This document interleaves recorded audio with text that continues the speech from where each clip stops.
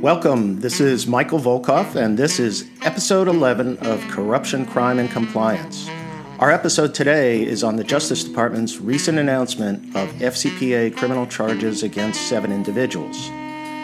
Hello, everyone, and thanks for joining me today on Corruption, Crime, and Compliance, a podcast focused on the legal and compliance industry. In today's episode, we are reviewing the FCPA criminal charges recently brought against 7 individuals. 5 individuals connected to the Rolls-Royce FCPA enforcement action, and 2 individuals from SBM Offshore, including a former CEO. With a big splash, the Justice Department answered critics by unveiling in 1 week a total of 7 criminal charges, including 6 guilty pleas and 1 outstanding indictment. The charges confirm that the FCPA unit has taken to heart the Justice Department's Yates Memorandum, emphasizing the importance of charging culpable individuals. Going forward, it is clear that more individuals will be charged in FCPA cases. So let's begin with the 5 individuals charged in the Rolls-Royce FCPA enforcement action. As background, remember this, in January 2017, Rolls-Royce agreed to an $800 million global settlement, including £497 million sterling, under a deferred prosecution agreement with the UK's Serious Fraud Office. They also agreed to $160 million under a DPA with the U.S. Justice Department and $25 million to Brazilian authorities for bribery committed in Brazil. In sum, Rolls-Royce paid more than $35 million in bribes, spanning 13 years and 22 countries. The U.S. criminal prosecutions, however, focused only on one set of country activities that occurred in Kazakhstan, where Rolls-Royce paid $5.4 million in bribes through multiple third parties, knowing that a portion of the commission payments were made to officials at a joint venture between Kazakh and Chinese government officials that was constructing a gas pipeline between China and Kazakhstan. 4 individuals were charged and pled guilty. 1 individual was indicted and has not yet been apprehended. The 5 individuals in the charges included Petros Kontorgos, a Greek citizen residing in Turkey, was charged by indictment with conspiracy to violate the FCPA, money laundering conspiracy, 7 counts of FCPA violations, and 10 counts of money laundering. He is a fugitive at this point and has not been apprehended. James Finley, a UK citizen residing in Taiwan, pled guilty to 1 count of FCPA conspiracy. Aloysius Johannes Josef Zurhut, a Netherlands citizen, Andres Kohler, an Austrian citizen, and Keith Barnett, a U.S. citizen, each pled guilty to 1 count of conspiracy to violate the FCPA. Basically, the 5 defendants conspired to pay bribes to foreign officials in exchange for securing business for Rolls-Royce's Energy Systems subsidiary in relation to the construction of a gas pipeline.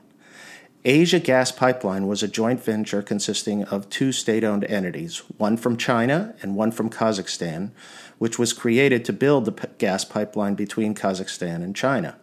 In November 2009, Rolls-Royce was awarded a contract worth $145 million to supply gas turbines to the project, and Rolls-Royce made commission payments to Kontorgos' company, who in turn passed the payments to a technical advisor company, knowing that the advisor would in turn pay various foreign officials with bribes. The 3 Rolls-Royce former employees, Finley, Barnett, and Zurhut, admitted their participation in the conspiracy to violate the FCPA, but stretched it back to 1999 and continuing to 2013. And part of the conspiracy was that they would retain technical advisors who would transmit bribery payments to foreign officials in a number of countries to win contracts for the pipeline project. In a perverted twist, the Rolls-Royce former employees conducted due diligence of potential technical advisors to ensure that they had close relationships with key foreign officials in order to facilitate bribery payments. So here the due diligence was to make sure that they could make bribery payments as opposed to typical due diligence, which is to prevent and detect bribery. Interestingly, the UK's Serious Fraud Office has ongoing criminal investigations involving a number of other individuals involved in Rolls-Royce's foreign bribery activities, but those are focused on other countries under which the investigation is continuing. Now let's turn to the two SBM Offshore individuals who pled guilty to FCPA offenses. In the ongoing investigation involving Unaoil and SBM Offshore, two former executives, Anthony Mace and Robert Zubate, pled guilty to FCPA conspiracy charges in federal court in Houston, Texas. Just as background, SBM Offshore was the subject of an enforcement action in 2014 when U.S. prosecutors then deferred to Netherlands prosecutors who had reached a $240 million settlement with SBM Offshore for foreign bribery violations.